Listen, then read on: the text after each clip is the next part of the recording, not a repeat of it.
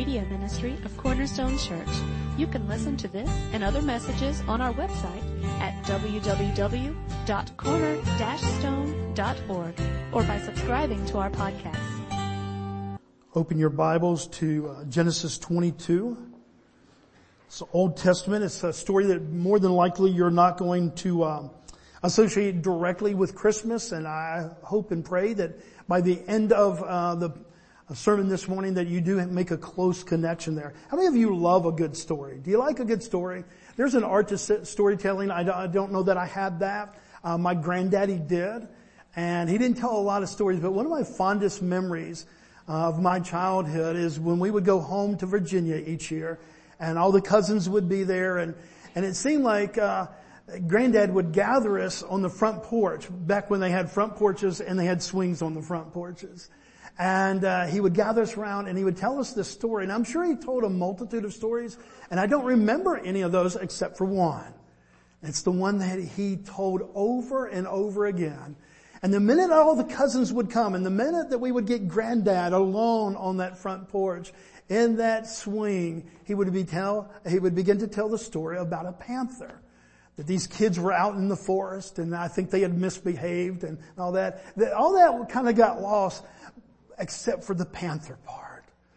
And how they were safe from the panther, and they ran, and they did this, and finally they find themselves up a tree. And at the very end of that story, and I know it sounds kind of shocking today, and I wonder if I would tell this to my own grandchildren, because it was one of those things, at the end of the story, the panther comes, and the kids are up the tree, and the panther goes up the tree. And he would make like this, he would raise his voice, he would have these emotions, and every one of his kids, even though we had heard that 1,000 times before, would all just kind of squeal, both in fright and in delight, that Granddaddy had told us the story of the panther again. We already knew the ending, and yet there was something about hearing that story from Granddad that was one of the most intimate parts of my entire childhood. We love a good story. And time after time, we talk about this Word of God being the story of God. And so oftentimes, even with some of the elders this morning, I was talking, and, not only did we separate it Old Testament and New Testament, but we even would separate the Old Testament to the law and to the history and to the poetry and all these. And that's good, and it's mechanical, and it serves a purpose. And yet the minute that we forget that this is one story of God's creation of us, and how He made us perfect in every way. And yet we rebelled against that. And we trusted in ourselves rather than in the faithfulness of God. And we sinned. And we call that the fall. And it brought a penalty of separation from God in that intimacy in the garden. It brought about a penalty in life. Adam and Eve began to age. They began to become sick. They began to kind of exist in the world that you and I exist in today. And yet in Genesis 3, we see from the very beginning of this story that God promised a Redeemer. We don't always see it in that word. We don't always see the gospel pronounced like we did in Genesis 3, but it's always there. And throughout the Old Testament, we see all these stories of Christ and His coming, pictures of Christ. Now I say stories, and it's a little bit challenging for me to use that term because I don't want you to think for a second that this story is fictional. Now what separates the gospel story and God's story is that it was real people and these are real stories. And yet I use that term today because we look back and we see in the Old Testament all these pictures, all these vignettes, all these stories that point us that one day God is going to bring us this deliverer. And one of the things that God used in the Old Testament to point the way to the one that was coming one day was the story of the Lamb. And the story of the Lamb is of God has promised that one day He will come and save the people from His sins. I can only imagine that a man by the name of John the Baptist had heard these stories from his childhood. If you know a little bit about John the Baptist, he's the forerunner. He's the one that's going to prepare the world with this story of Christ and how He's coming. Stories of Abraham he must have heard and the sacrifice of his son Isaac. Stories of the Passover lamb and how God miraculously calls His people out of captivity and puts them to a place where eventually they will go to a land that they can call their own because God gave it to them. Stories of the prophet Isaiah that foretold that one day God was going to send a lamb, his lamb, to be led to its slaughter. I can only imagine that what it must have been like on that day when John the Baptist, in reality, saw a figure come across the desert way. And he saw this and he identified him as Christ, the Savior of the world. And he said this in John 1:29. The next day he saw Jesus coming toward him and he said, "Behold, the Lamb of God who takes away the sin of the world." Can you imagine how long John the Baptist had been waiting to say that? Can you imagine how long the people of Israel had heard or been waiting to hear those words? It's one story. It's one promise, and God has fulfilled that promise. And yet, part of that story is that this Lamb of God is going to come again. This Lamb now that we know is not just a lamb, but a lion and a lamb. And we're told about that in Revelation. We're told about a table setting that one day that we're going to have at the Lamb's table. All these different references of a lamb, and the most exciting thing about this story is it's true. Let's pray this morning. Father, will you give us focus on the truth of all that you've ever done, all that you've ever claimed, everything that you've ever said. And Father, today as we go back thousands of years to a story of a father and a son, Father, will you help us to see this picture of Christ, this hope of Christ, the hope that in the midst of total chaos and confusion, you make a promise that you will provide a lamb. For Father, we live in a day of chaos. And Father, we live many of our lives in a time of confusion. And yet, Father, that promise is still made today from you to your people, Father, that you will provide a lamb. Father, help us to see this connection. Father, help us to see the beauty of it. Help it, Father, as we wait for the return of the Lamb one day. All these things we ask in your name. Amen. Open your Bibles to Genesis 22. Not the familiar place that we usually go for the Christmas story, but we begin to see there. We begin to see this mention of a lamb, but it's not the first mention of lamb. We actually see the first mention of the lamb all the way back in Genesis chapter 4. After the fall, and after Adam and Eve have separated themselves from a holy God because of their rebellion and their trust in themselves rather than the trust that God had told them to put in Him and Him alone, we see the separation. And they end up having some children, and two of these children are Cain and Abel. We see this mention of the lamb from the very, very beginning in Genesis chapter 4. Cain and Abel bring offerings to God, and God regards the offering of Abel. Abel is a tender of sheep, and Cain is the farmer of the land, and they both bring things, and yet the Bible says that God regarded Abel's sacrifice, but He did not regard Cain's sacrifice. Well, we see that this angers Cain, and we actually see the first murder, the first taking of a life in the Bible. All that happening in the very first pages of this story. As we would continue on with this story of real people, of things that really happen, and this truth of God, we begin to see this pattern of this mentioning of a lamb. And we see lambs and sheep, and the Old Testament, they become central to the whole idea of atonement, the forgiveness of sin. The books of Exodus, Numbers, and Leviticus. Just do a study yourself and see how many times lambs, sheep, or something of that nature is mentioned in those books of the law and what God had set up so that the people could be pointed that they needed atonement for their sin. And then we come to the New Testament, and John the Baptist, having been very familiar with all those meanings, with great purpose and with great excitement, announces, "Behold, the Lamb of God, who takes away the sin of the world." A lamb that had been waited on for centuries. A lamb that God had promised that He would provide. If you go back to Genesis, you see these pictures of the lamb, but you can also, as you would read on, and by the time we get to chapter 17 through 22, we see this man that God has chosen to lead, to be the father of a great nation. His name is Abram. God changes that to Abraham, and we probably more familiarly know him as Abraham. And we see the beginning of that in Genesis chapter 17. So even though I said chapter 22, kind of go back just a page or two and look at Genesis 17.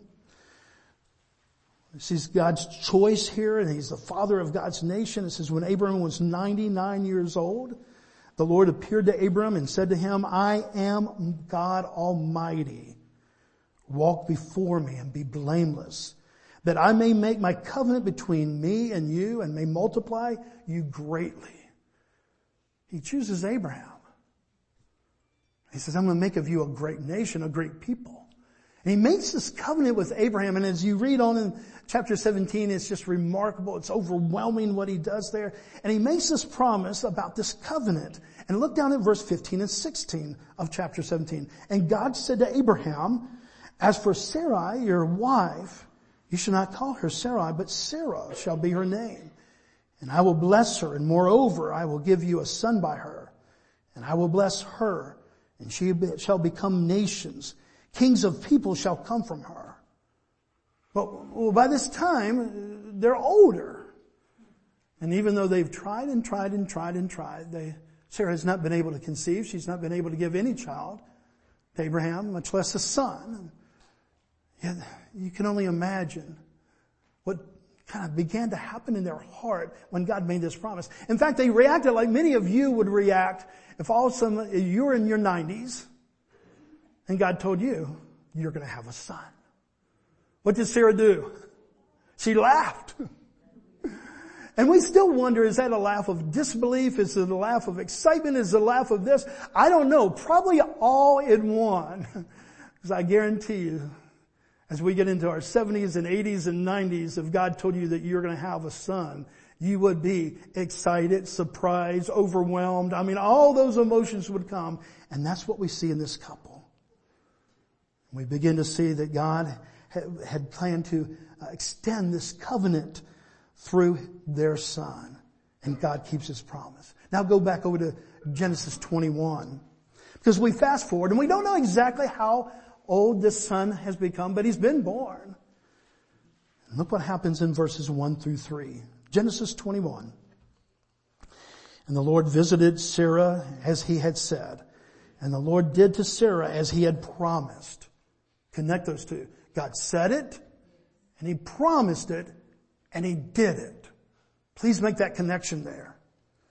We see it again in verse 2. And Sarah conceived and bore Abraham a son in his old age at the time of which God had spoken to him. God says it. He makes a promise, a covenant in this relationship, and He delivers. And Abraham called his name of his son who was born to him, who Sarah bore to him, Isaac. Can you imagine, again, the shock, the surprise of having a son when you're in your 90s? Abraham 100 years old by this point. But can you imagine the shock and surprise when one day God goes to Abraham, this one that He has promised to be the father of nations, that He's made covenant with, that He's shown great favor to. Can you imagine the shock and surprise when this same God goes and tells Abraham that he needs to sacrifice his son? Genesis 22, verses 1 and 2. And after these things, God tested Abraham and said to him, Abraham? And he said, here am I. He said, take your son, your only son Isaac, whom you love, and go to the land of Moriah and offer him there as a burnt offering on one of the mountains of which I will tell you. Who's speaking in verse 2? God is. This is not the words of Abraham. This is the words of holy God. And what does God affirm about the connection or the feelings, the intimacy that Abraham has for his son? God identifies how Abraham feels about his son, who he is. He says, your son, your only son, whom you love. Because I could imagine that if God told me to do something so drastic in my life, that was so overwhelming that I couldn't comprehend, that one of the first things that I would want to say, God, don't you know that this is my only son? Don't you know that I love my son? And yet God says this, Abraham, I know these details. There's nothing about you that I don't know. But perhaps even more surprising than God's request is Abraham's response. Look at verse 3.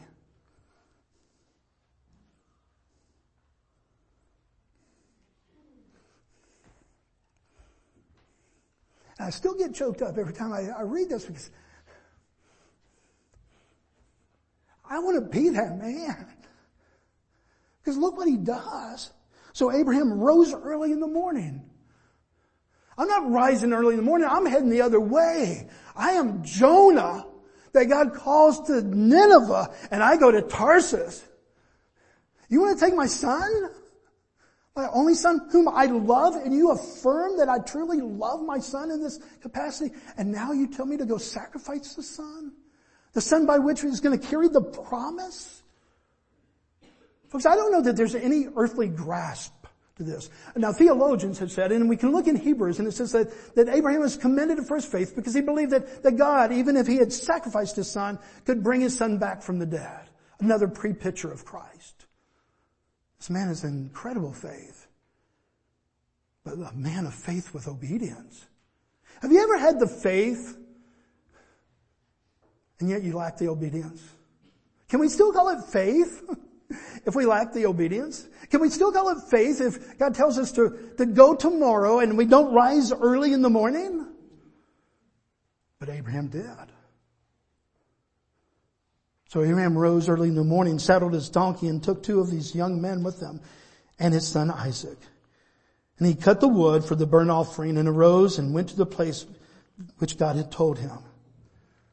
Now remember that Abraham had been waiting how long for a son?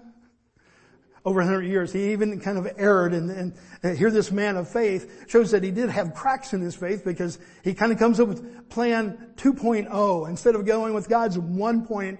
This one plan of God. When it's not happening in this time, he goes off and he has a child with a handmaiden, and he kind of comes up with a plan B, as we often do when God is not working fast enough and we find ourselves waiting. Have you ever gone to plan B? When God said, no, it's plan A. And he's never given you revision 2.0, and he's never said, here's another door that you can, and yet because of the hard part of waiting, even on a faithful God, that we kind of make up our own story.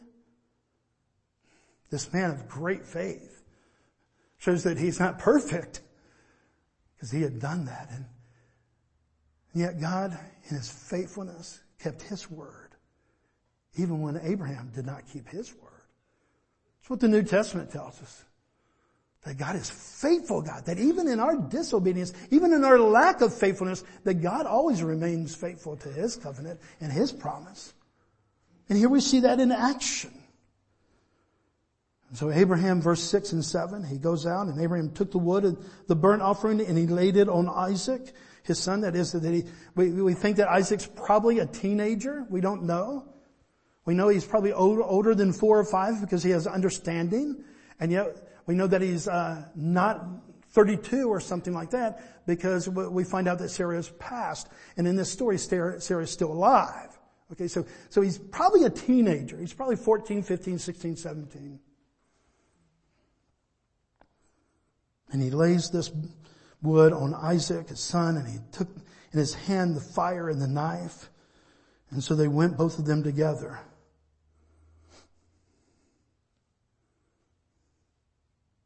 Let me show you the heart. Back up one verse and let me show you the heart of this faithfulness. Because here he does the actions and yet does he do it begrudgingly? Does he do it in a way that he's got it all figured out? No, he goes back and in the simple simplicity of just having faith in God and yet not over understanding and being overwhelmed with everything. Look what it says in verse 5. Let's back up one verse just real quick. Then Abraham said to the young men, remember he took Abraham, Isaac, and 2 servants? And he gets to this place where he's about to sacrifice his son. And he tells the servants to stay there. Look what it says. Stay here with the donkey, and I and the boy will go over there and... Wow. He tells him 2 things. Okay, I'm going to worship and I will come again to you. See the trust and the faith there?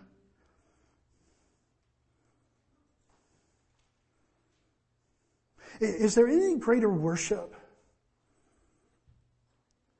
than obedience and waiting? I mean, Romans tells us that good obedience is a part of our spiritual act of worship.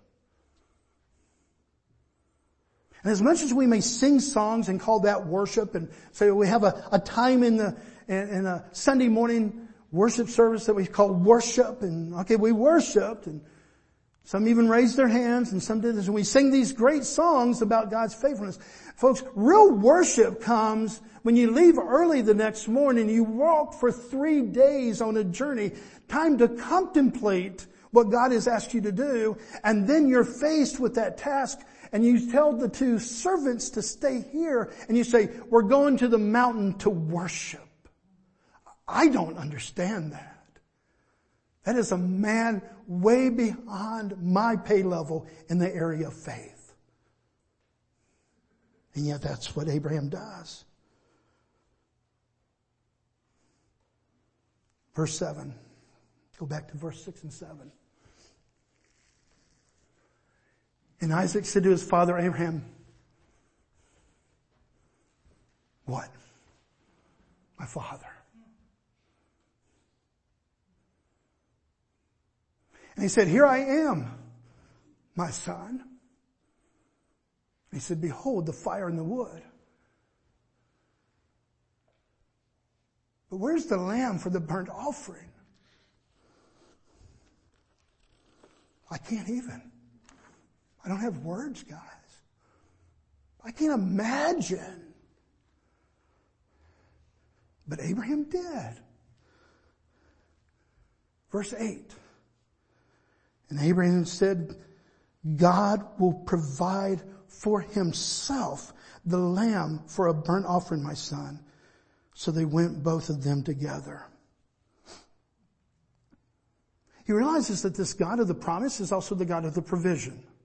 Have you come to the place in your spiritual walk with a totally faithful God that you have realized that the God of the promise is the God of the provision? Have you come to that? Have you experienced that?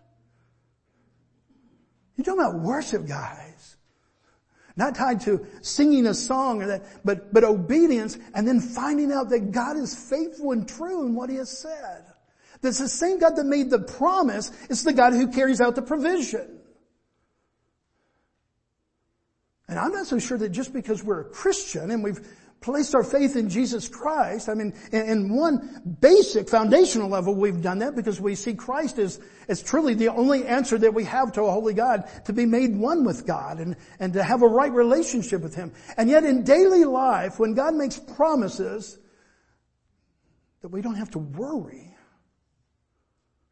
Do we understand that the God of the promise is the God of the provision? I mean, did we just walk over when Jesus says in the Sermon on the Mount, hey, when you worry, you're actually acting like unbelievers? Could that have ever been said about you? Can that be said about you? Are you not of more value than the birds, and yet I take care of them? The God of the promise is the God of provision. And Abraham trusts that. So what finally happens? Verse 9. And when they came to the place of which God had told him, Abraham built the altar there and laid the wood in order and bound Isaac his son and laid him on the altar on top of the wood. And then Abraham reached out of his hand and took the knife to slaughter his son. But the angel of the Lord called to him from heaven and said, Abraham, Abraham. And what does Abraham say here in response, guys? Please catch this. Here I am. Well, what did he say earlier in the scenario when God says, okay, I want you to go do this? Here I am. Are there more beautiful words for a Christian to say? When holy God impresses upon our heart leadership to obedience and calls us to great faith and calls us to the life that He's called us and the faithfulness in Christ, and that we would say simply, here I am. And yet we see this repeated in Abraham, both before he has to actually carry out the event, and now in the midst of the event. I don't know about you, but it's really easy for me to say the first, here I am. Have you found that to be true in your life? When we're just in general and God's talking to, hey, Abraham, here I am. Here's what I want you to go do. And then you're actually in the action of doing what God is actually to do, as hard as that can be. And you go, here I am. He responds with the same words that started this whole scenario. And then God gives us a picture of the story that eventually leads to the story of all stories. Verse 12. He said, do not lay a hand on the boy or do anything to him, for now I know that you fear God. Did God just have an aha moment? God never has an aha moment. He is sovereign God. He has all knowledge. He uses this expressor that, really it's Abraham that figures out that God is faithful. God already knows the story. I know that you fear God, seeing that you have not withheld your son, your only son, from me. And Abraham lifted up his eyes and he looked, and behold, behind him was a ram. Farmers, what is a ram? A male lamb that's over 1 year old. Okay. I'm not a farmer, but, just in case you're going, well, it's not a lamb. I thought this was behold the lamb. Lamb, sheep, rams. A ram is a lamb that's older than one. A male lamb, okay? God provided a lamb, guys.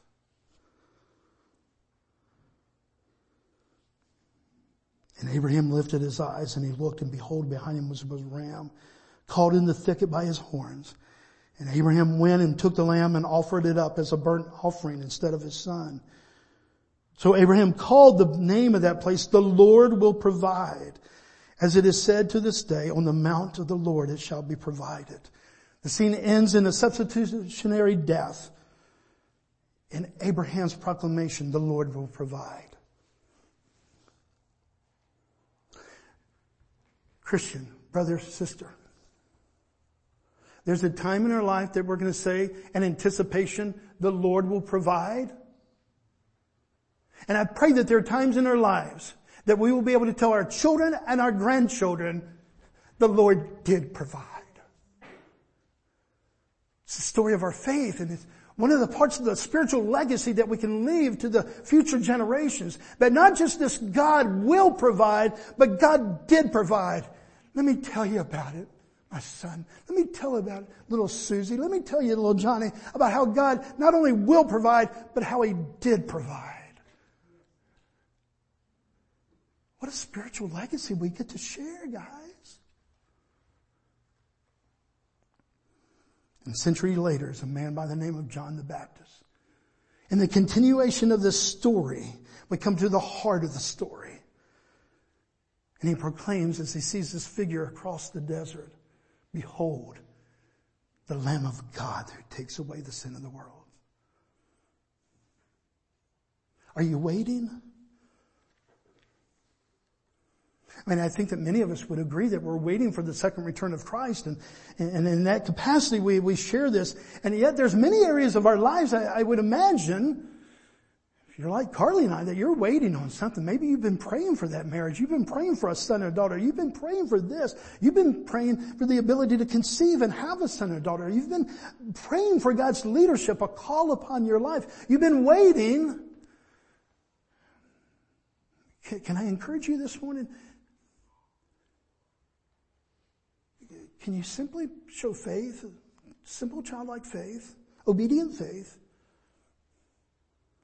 and say, God, I don't know the timetable. I don't know the circumstances. In fact, the circumstances seem like they're not, but here I am. That God, whatever you have.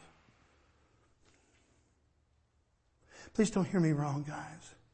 I would never want to hurt your heart that, if we just believe that God's going to, if you've been waiting for a child and you haven't been able to conceive, that all of a sudden God's going to do that. This is not name it, claim it. This is not, some kind of simple thing that we make God some kind of servant to us. No, I'm saying that in the perfect will of God, His story for your life, as it impacts the story of this story and this life, that God is faithful, that when He calls you and He makes covenant with you, if you're a Christian this morning, He's made covenant with you through Jesus Christ, the new covenant. This Lamb of God that was slain before the foundation of the world. We are a people that are waiting. But while we are waiting, God has given us both a promise and one day, I believe with all my heart, that He will bring provision. I don't know that there's anything more intimate in our lives than things that are concerning our families. I can't believe that there would be anything in my life that would be more testing and trying to me than if God said, take your son, your only son, the son whom you love, and sacrifice him. I don't know that I'm leaving early the next morning, but I hope to be that man. I don't know that I'm ready to say, here I am, and on that very day that He says, bring this into reality, that I said, okay, here I am, as He calls my name. But I know God's faithfulness. And so my desire this morning is that we would become a more faithful people, yes. But why? Because our God is faithful. And that our faithfulness is built upon Him and His faithfulness, not in our ability to be faithful. We simply go back and we see that God has truly been faithful all of our lives. We've said that before, and as I close this morning, I'm impressed when a young man stands up and says, God, and he's 8, 9 years old. I'm impressed when a young man says, I have found God and I have found Him to be faithful all my life. I'm impressed when an 8 or 9 year old would do that. But I'm impressed when an 80-year-old, a 90-year-old, someone who's over 100 years old, I have found God and I have found Him to be faithful all my life. I don't want the spiritual legacy to be a weight upon your shoulders. I want it to be a joy of your heart. That truly, in the spirit of John the Baptist this morning, that we would tell our generations all around us, our friends and our family and our future generations, behold the Lamb of God who takes away the sins of the world. Let's pray this morning. Father, we love You. We thank You. Oh, Father, thank You for being a storyteller. Not in some fictional way, Father, not just to make up something for entertainment, but Father, that You give us the story of the gospel and You illustrate it in ways that we would never, ever come up with on our own, Father. It is beyond us to think that You, holy God, would make a promise to a father and then ask that father to place that son of promise for a sacrifice. And yet You, holy God, took Your son, and 3 days later, Father, You took Him from death to life so that we truly have a risen Savior, a hope. For You are the God of the promise, but You are the God of the provision. And Father, every provision that we have found, that we need, that we truly need, have been found made yes and right in Jesus Christ. Father, during this Advent season, this time of waiting for the coming, for their arrival, Father, help us to be a people that are found faithful. And Father, help us to tell this great story to the generations, that we might have stories of our own life, of where You have shown Yourself faithful, provider, Savior, Lord. So Father, yes, we sing this morning, O come Emmanuel. But until that time, Father, when your Son returns, let us be a people that are obedient and faithful to your call. For we pray this in the name of the one that made it possible, our coming Savior. Amen.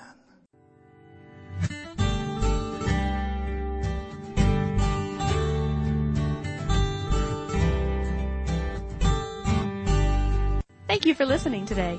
We hope this message was a blessing to you. To learn more about our church or our media ministry, you can visit us online at www.corner-stone.org or find us on Facebook.